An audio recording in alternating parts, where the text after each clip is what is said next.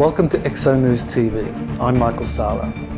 This is the third episode in this exclusive video series where we learn more about William Tompkins' remarkable testimony about his work for US Navy intelligence during the Second World War. In the last episode, we learned about Tompkins' astonishing claim that the Nazis were receiving assistance from an extraterrestrial race described as Reptilians, who were acting as consultants in various German aerospace projects. In this episode, we learn about how the Reptilians helped the Nazis locate large caverns in Antarctica, which would be used as bases for the Nazis' most advanced aerospace programs that were being assisted by Reptilian consultants. According to Tompkins, the US Navy learned from spies embedded in Nazi Germany that the Nazis used these hidden Antarctic bases to launch space missions to the Moon, other planets in our solar system, and most remarkably to distant interstellar locations. The following interview extract features the Tompkins answering questions from Dr. Robert Wood and myself on Germany's secret space program in Antarctica. The Navy spies talk about the Nazis landing on the Moon, landing on Mars. Oh, it's not just the operatives found this data and they bring it back to the Admiral's secret office at the top of that building. You can see the building from down when you land over at North Island. And these fellas were all over the occupied area in Germany. And they found all of this equipment. They found the program for extended life. That wasn't really an extended life. It was a life program that the extraterrestrials were already doing. So the Nazis had it, you say? Yeah. Okay. And so it was no big deal at all. The move from Germany to Antarctica was in operation in 1934, way before the war started. In fact, some of the stuff went down in 1913. Large portions of equipment were sent down there, but right next to them were 3 tremendous-sized caverns, which the Reptilians had. Not Greys, Reptilians. Germany got 2 more, but they were about 1/10 the size of the big Reptilians.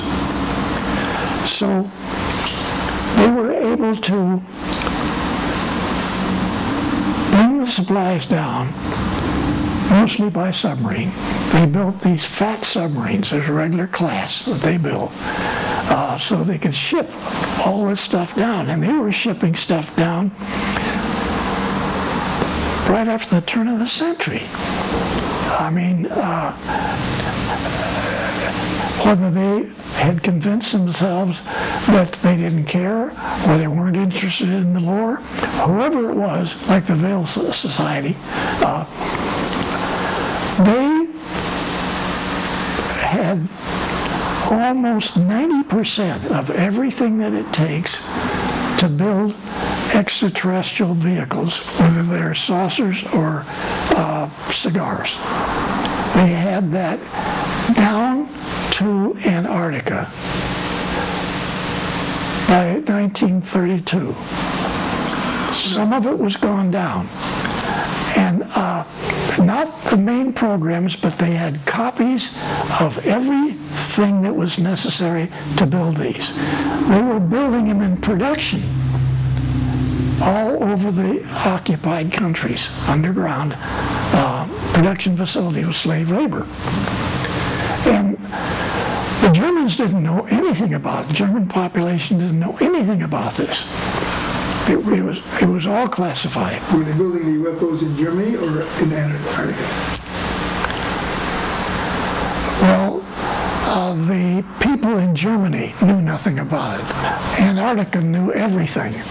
But where were the UFOs, were anti-gravity craft being built? In Germany? They built the prototypes in Germany. Okay.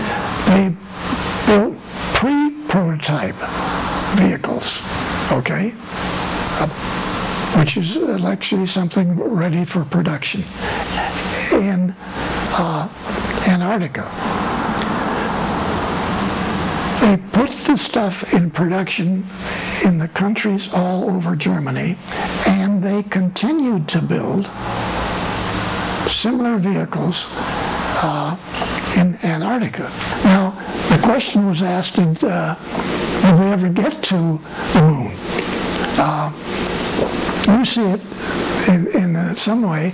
It was well known that the Germans had numbers of vehicles that flew out and came back. One of the first ones, they got in trouble and they crashed and the whole group died. But that was almost all coming from Antarctica, because they were way before 4 years before the war ended. They were always moving all of this stuff out, and so the flights, almost everything came from Antarctica with the same people.